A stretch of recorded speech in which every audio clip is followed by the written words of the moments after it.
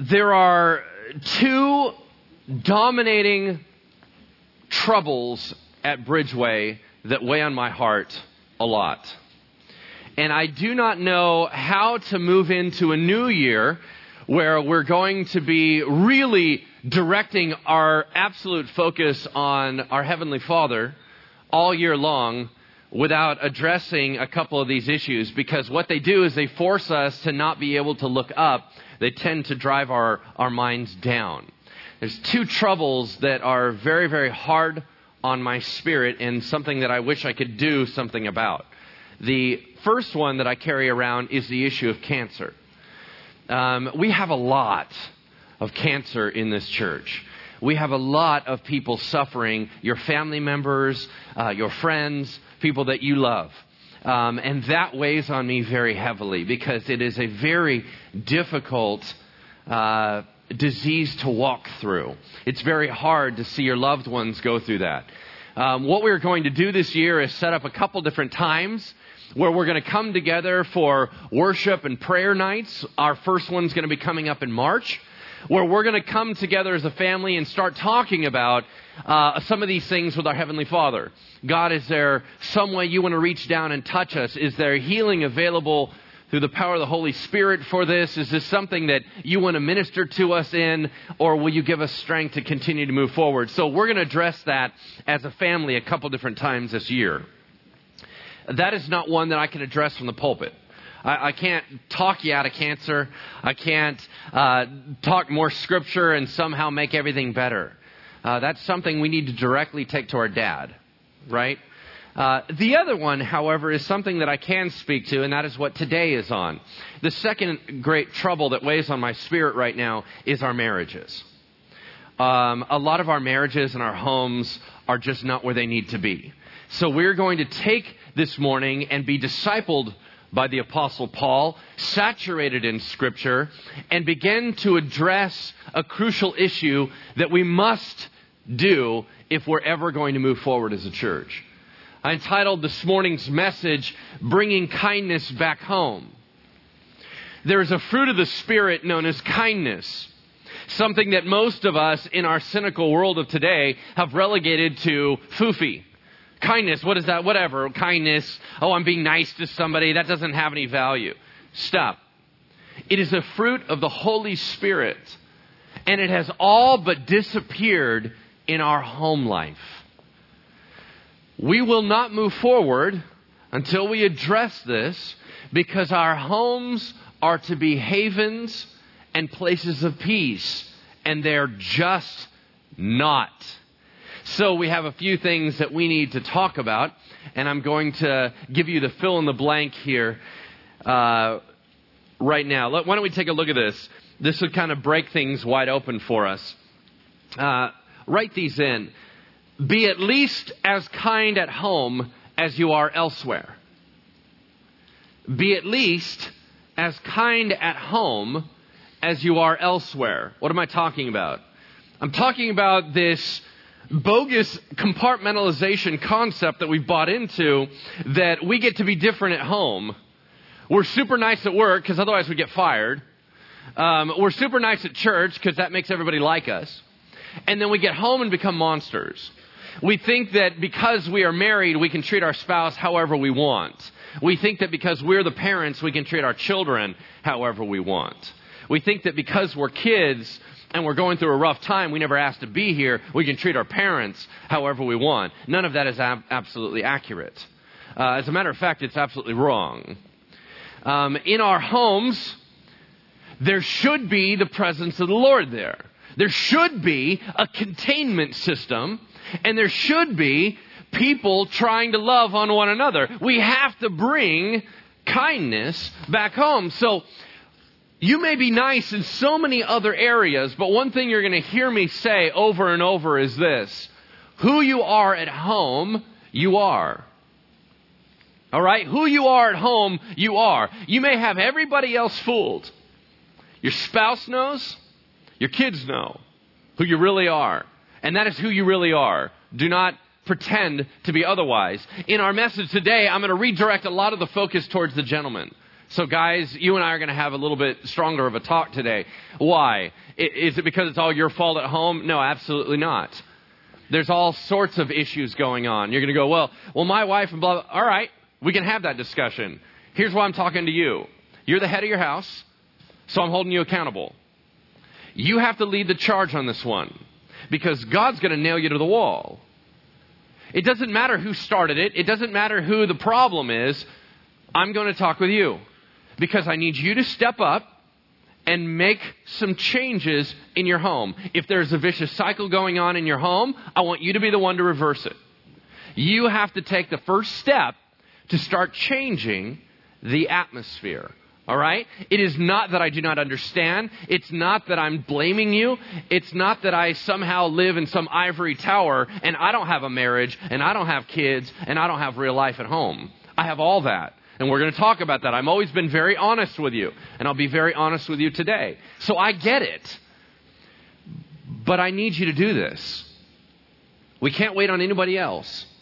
It's got to be you and I. We have to do this. Why don't we do this? Let me start with a story.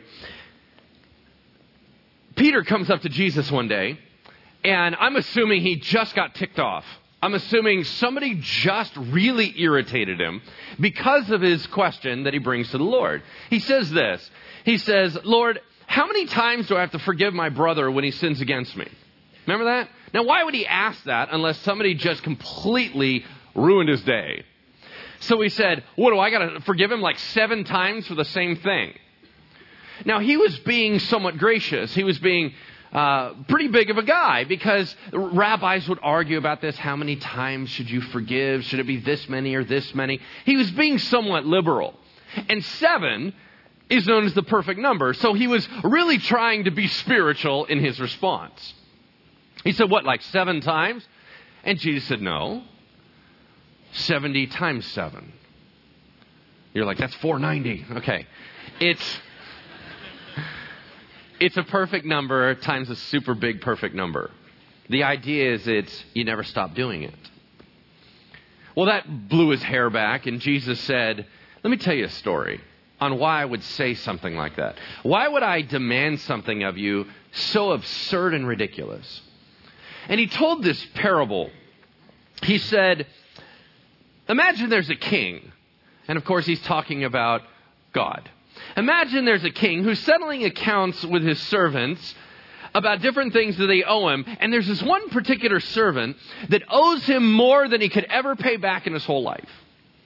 As a matter of fact, if he worked as hard as he possibly could, even had his whole family work as hard as they could, there's no way in the world he's ever going to pay that back in this life. The king brings him up and he says, buddy, you're out of it. You accrued this enormous debt.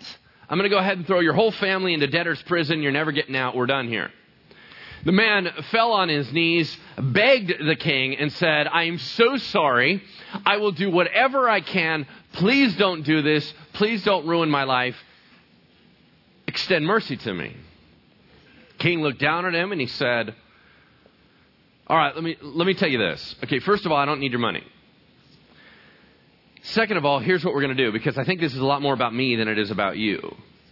What type of king am I? Okay, let's do it this way. Let's call it even. You don't owe me anything. All right, this is going to be kind of a big lesson between you and I. We're just going to cancel the debt.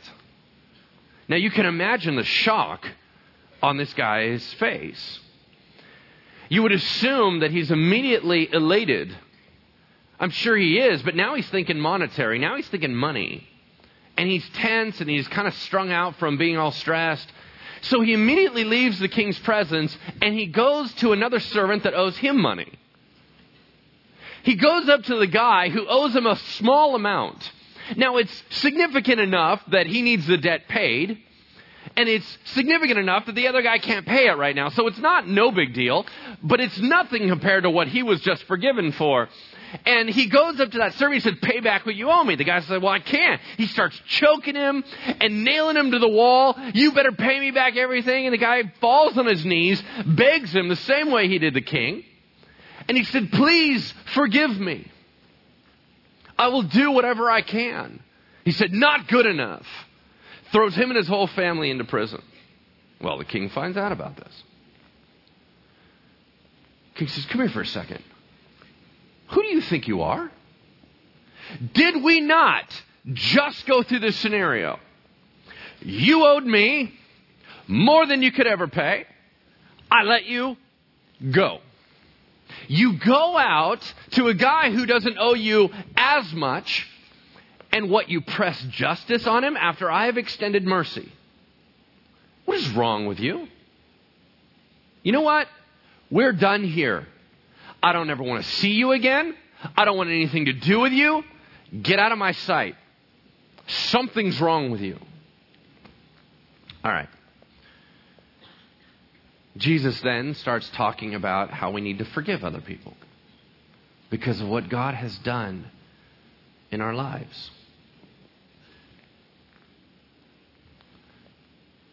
Some of us need to learn new facts because you will likely treat other people how you believe God treats you.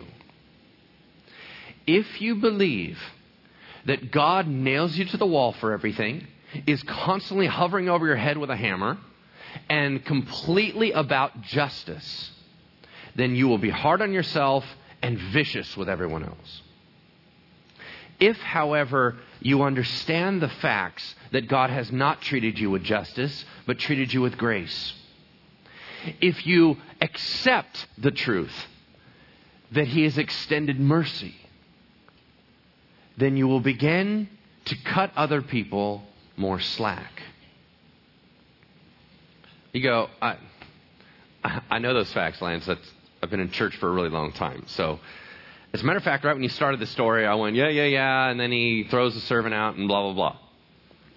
All right, then you're in trouble more than anybody else because you know the story. Why is there not more forgiveness in your life? Oh, you zoomed to the end, right? Because you're tired of me telling the story. All right, what are you doing about it? Because that's the other piece. If you know the facts and it's not operating in your life, you're not owning it. So how do we own it? How does it drop from our heads down to our hearts, soak in, and we believe it? Because if we are not able to extend forgiveness freely, we don't get it. And I know that a lot of us are struggling with forgiveness. We would not have the rough relationships we have right now if we were able to forgive appropriately. I need you to turn with me in your Bibles to our first passage where Paul's going to teach us. It's Galatians chapter 5, verse 19, page 826 in the Bibles handed to you, 826. Galatians chapter 5, verse 19, page 826. I'm just going to pray for the word this morning that it might soak into our lives, that we don't just go, oh, I know that one, and zoom to the end. But we would say, obviously I don't know that one because I'm not living like that. Pray with me. Heavenly Father, we ask as a family that you would help us become more functional. That, Lord, that we submit our will to you and we want to try again. We want to cool off and learn what forgiveness means, learn what kindness is, and extend that to our family. Lord, would you change our homes from hellish locations to places of soothing, where after a long day at work, after a long day with the kids, we're peaceful and we recharge. God, restore our marriages. Restore our parent-child relationships. Make us new. In Jesus' name we pray. Amen. Paul says this. As a matter of fact, as I was studying this concept, I found like it was in almost every of Paul's letters. He just kept going through this idea of identity, what we ought to be doing now, and he seems to keep linking kindness in there. He keeps saying, the world does it this way, we need to do it this way. So let's read the first of these passages, Galatians 5:19. Now, the acts or the way of living of the sinful nature, the stuff without Jesus, the worldly way to do things are obvious, and he lists a whole bunch of them. What he's saying is, this is how we would end up if we really just went for how we felt. if we really went for reacting off what the world throws at us, if we let the world make us grow bitter, if we allow the world to be training us to use each other, if we just allow our fleshly lives to go on, we'll end up here. He said sexual immorality, impurity and debauchery, idolatry and witchcraft. Some of you are going, well, I'm not seeing a whole lot of that. All right. The next ones seem to describe a lot of our marriages. How about that? Hatred, discord, jealousy, fits of rage, selfish ambition, dissensions, factions, and envy. Unfortunately, that's what I'm seeing in the counseling room. That's what I'm hearing from your children. That's what I'm hearing from your spouse when you're not around. It goes on. He's like, there's other stuff too, drunkenness, orgies, and the like. Listen, I warn you, as I did before, that those who live like this, they're not going to inherit the kingdom of heaven. What does he mean? He means that is the pattern of behavior of those that do not have Jesus. So why exactly are we having this discussion? Why is that stuff present in the people that do have Jesus? Because those are all indicative of no Jesus. There's no presence of the Holy Spirit. That's why that stuff reigns. What about in the homes where the Holy Spirit is present? Why are we talking about this? He said, no, that's not us. You see, verse 22, but the fruit of the Spirit, that which naturally pours out of a believer, not that you have to constantly try hard, you may have to hone it, but it's something that will naturally come out of a life that is characterized by grace. Is your natural outflow at home these things? He said, it's love, joy, peace, patience, kindness, goodness, faithfulness, gentleness, and self-control. Does that describe your marriage? Is that what your marriage is about? Man, my marriage is just all about patience. All we do is just like, no, I totally get it. You're probably stressed out today. That's fine. Is patience just all over your life, right? Your kids are like, there's so much patience here. Oh my gosh. Is that your family? Is that your family? Or your kids are like, I'm strangled by the amount of joy that is exploding in our household. I can cut it with a knife, right? Is that what's happening? Against such things there is no law. Now those who belong to Christ Jesus, they've crucified the sinful nature. You did away with the garbage stuff. With its passions and desires, meaning you know what you want to do, you know how you want to react, you know what naturally wants to flow, but we don't do that anymore. Since we live by the Spirit, let's keep in step with the Spirit. Now let us not become conceited, provoking, and envying each other. All right, real quick, let's make it practical. Our society has given us far too much room to be screwed up. And here's what I mean. Within the last 5 years, there's a massive inundation of reality TV. Yeah? All right. Now, I like reality TV because it's kind of like learning how to counsel through the TV. Because I'm looking at all these people and I'm like, man, they are whacked. Something is seriously wrong with these people. Right? Okay, now the problem with reality TV is that it cuts this huge swath, this huge path in front of us to be messed up and be all right with that. Because here's why. We can always say, I'm not as bad as whatever that is, right? We can always point to someone else and go, I'm not that screwed up. And then we feel better about ourselves. We actually can allow ourselves to remain dysfunctional because we're not as dysfunctional as what we see in all media outlets, TV, newspapers, everything else. But I need to express something to you. Number one, reality TV is not reality. Regular reality is slightly boring and mundane, and that doesn't sell. So what reality is snippets of hyped up reality. As a matter of fact, they create scenarios and situations to intensify that they might be able to sell a commercial. That's the whole point of Hollywood. Now, there are healthy families. You just don't get to see them. There are loving families. There are loving parents. There are couples that are not going to blows. There are people that are not screaming at each other every day. There are contained environments. There are healthy homes. There are havens. There are places of peace. Those do not get any airplay. but they are there. And yes, if your home is not like that, something is amiss. Let's re-rack. No, just because you're not as messed up as the Housewives of Beverly Hills, right? Just because you're not that messed up does not mean that you're healthy. It does not mean that the way you talk to each other at home is cool. It does not mean that you can drop the F-bomb at home and scream at each other and use all sorts of profanity and degrade each other. No, that's unacceptable in the Lord's eyes. It has no place in a Christian home. It has no place in a Christian life. And it's happening all the time. What's wrong with us? Where do we go wrong? What's happening? Why aren't we changing? Christians don't let that reign in their homes. They don't partake in it. They don't encourage it. And they're peacemakers and shut it down. That's not the way Jesus asked us to act. It says don't become conceited. I'll tell you when we become conceited. When we think we own our house.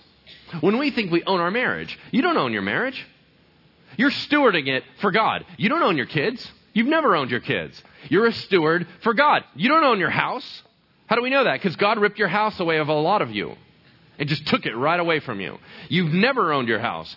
God owns your house. What happens in your home is about managing God's stuff. Problem is, we come home and we think, I'm completely justified now that I'm in my place and my kids and my wife, my husband, I can act however I want.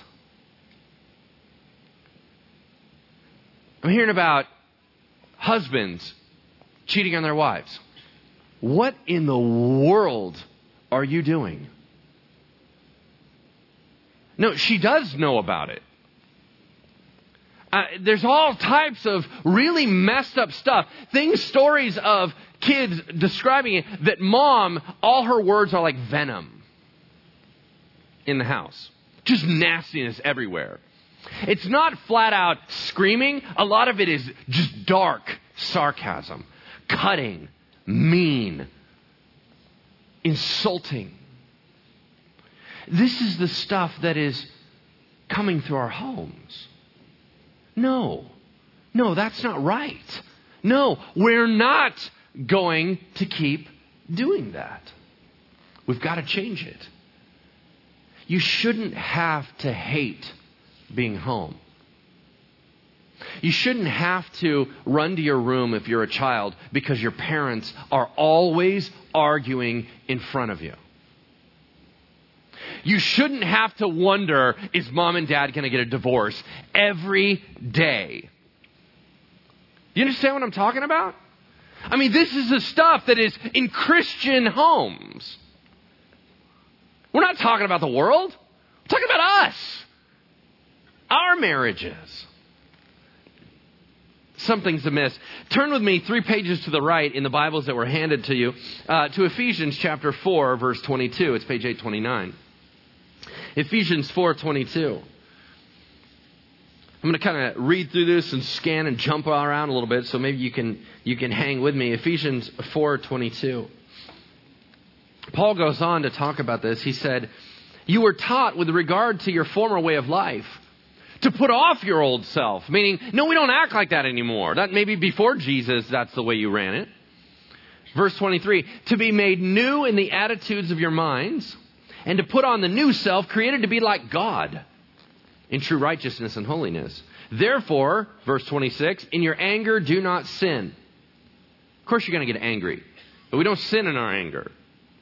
"Do not let the sun go down while you're still angry. Don't give the devil a foothold."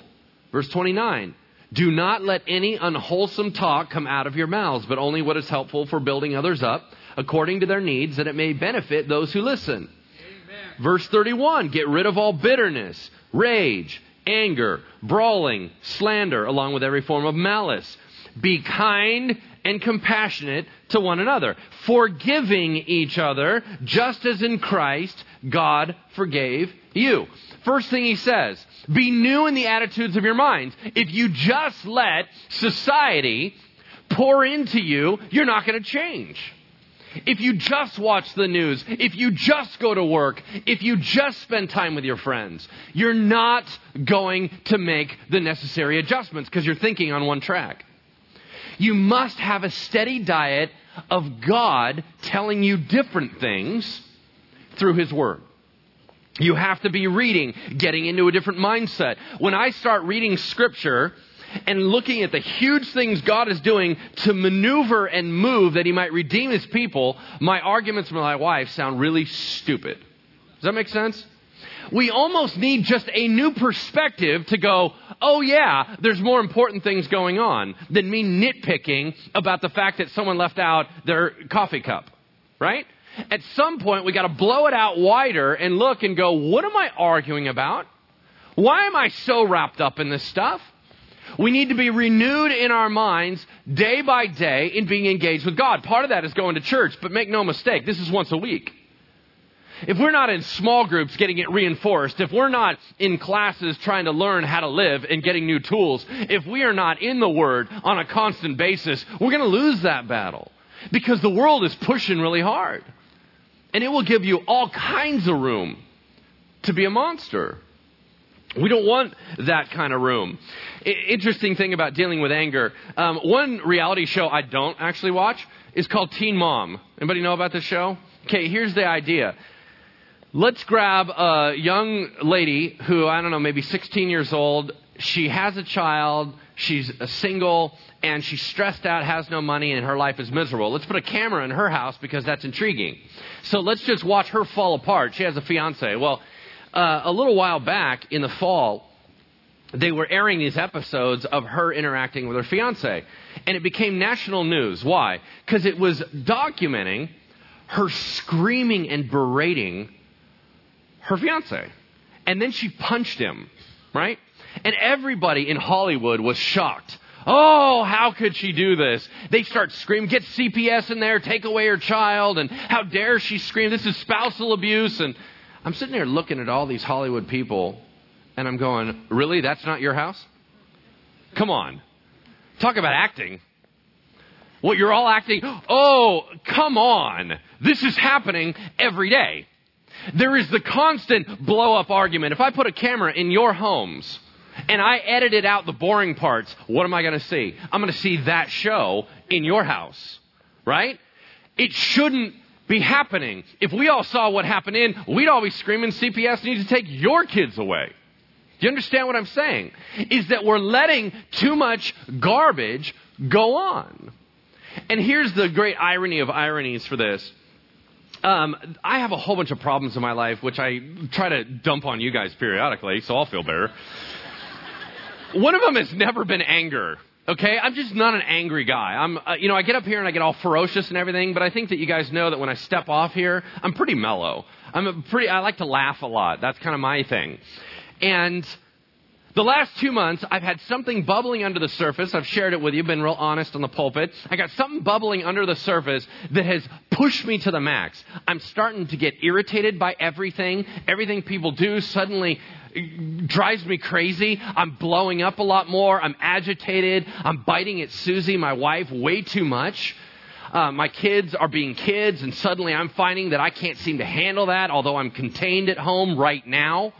I'm always on the edge of losing it. Where did this come from? I've never had to wrestle with this in my life. I don't have any tools. I'm like, how do I deal with anger? I'm not an angry guy. And I found myself lost. As a matter of fact, this is how real it is. My birthday, December 31st. We went to bed at 10 o'clock, right? Because I did the whole, let's watch the East Coast ball drop with my kids. Anybody do that one? The whole, yeah, it's midnight. Woo! It's 9. Anybody do that? Right on. I was in bed at 10. All right. At quarter to 10, I'm sitting on my floor in my room with my laptop journaling why I'm so irritated tonight on my birthday. What did I do on my birthday? My wife's cleared everything out around me and kept going, stay in your bubble, hang out, and I'll handle stuff with the kids. She was just being cool the whole day. I went to a lame movie with my kids called Gulliver's Travels. Not funny. And I'm a huge Jack Black fan, and that was not funny. But still, I went to a movie, I was relaxing, I was eating too much popcorn, it was this kind of stuff. I was doing great. My whole day should have been awesome. And I'm journaling at the end of the night about why I'm ready to blow again. What in the world is wrong with me? I have no idea. I got some things that I'm putting into place for this new year to try to fix it, but I don't even know how to handle it. Why am I yelling at everybody? And right now I'm still somewhat contained, so it's still pretty mellow. But man, in my heart, I'm angry. You know what? Maybe you feel like that. And maybe you don't have any tools either. But guess what? We got to grow up and go find some.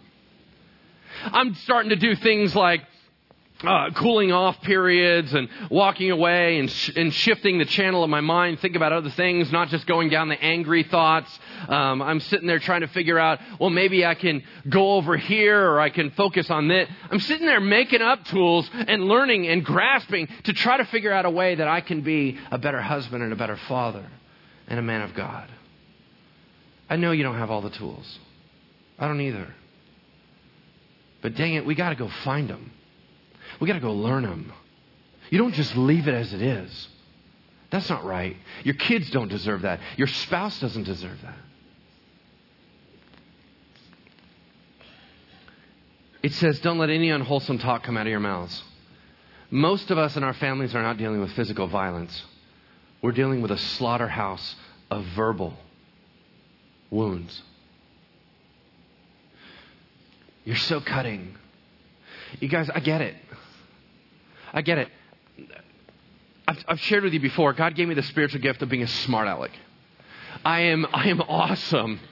I'm awesome with comebacks. I am extremely good with words. And quite frankly, whatever you say, my first reaction is something smart. Okay? I have an ability to cut you down. It comes naturally to me.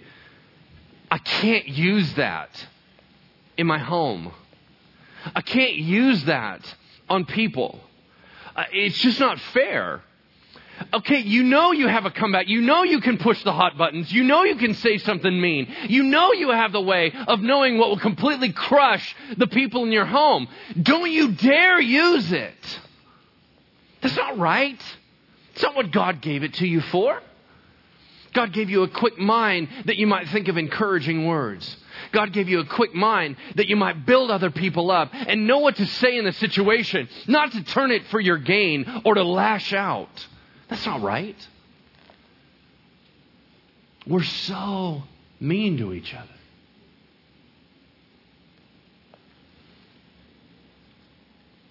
Turn with me to our final passage, 1 Corinthians 13:1. Page 813, 1 Corinthians 13:1, page 813. You're going to bounce back to the left. As you're turning there, let me share two thoughts.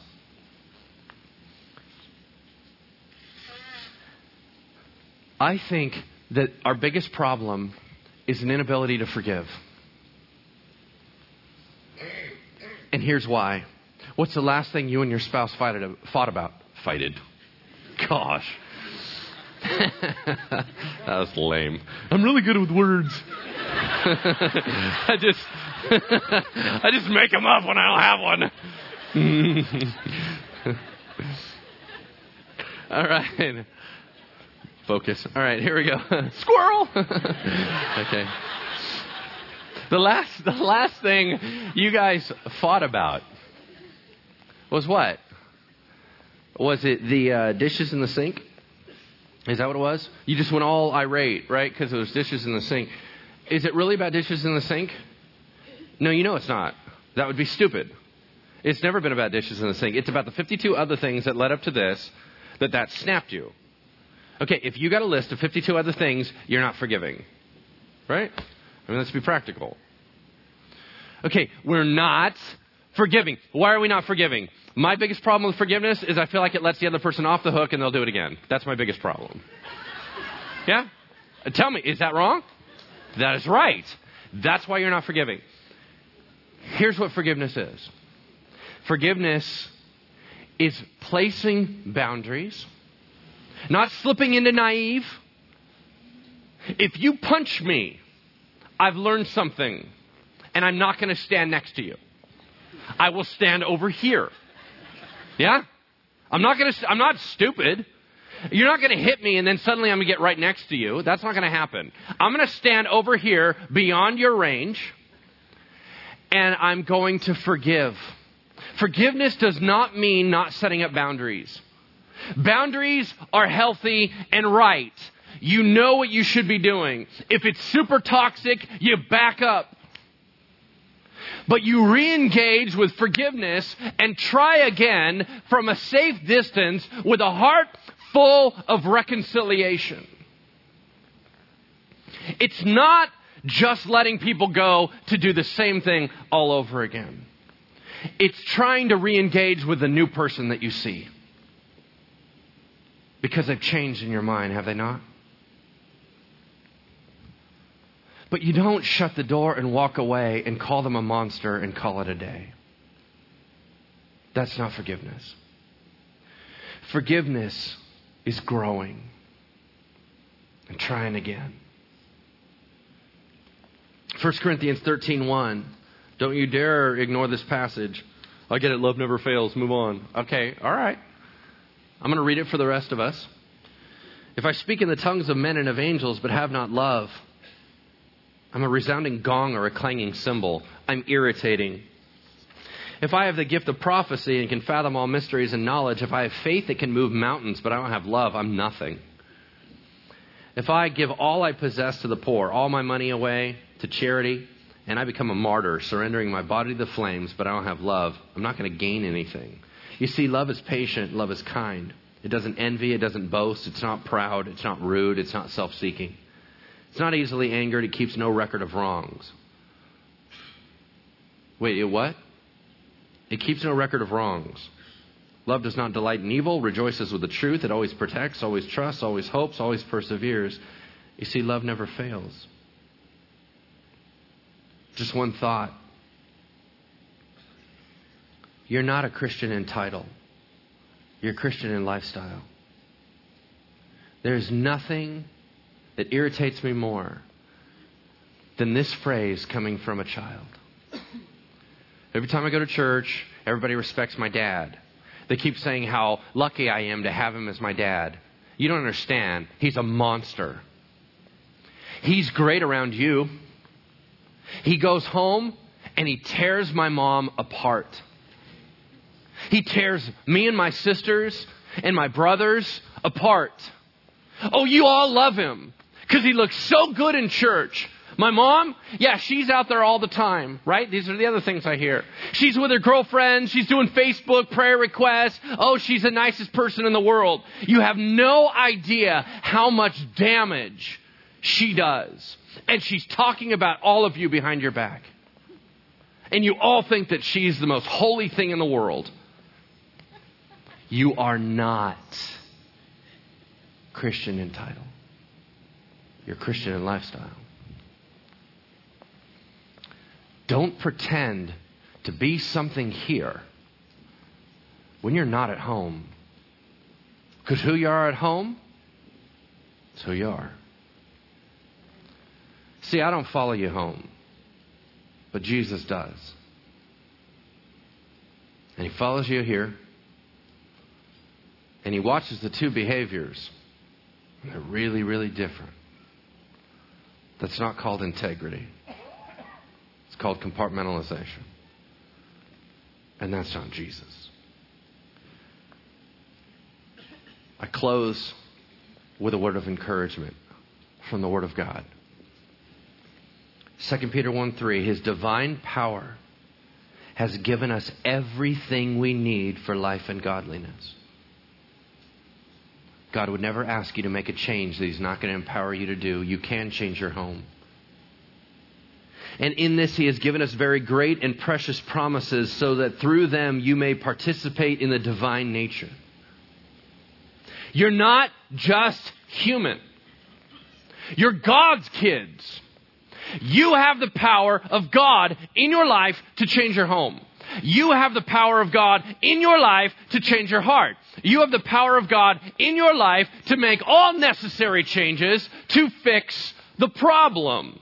We have been given everything we need for life and godliness. And if we need more, the Holy Spirit will provide more. We are not just people. We are Christians. We have different gifts, different power, different possibility. Our Heavenly Father wants us peaceful.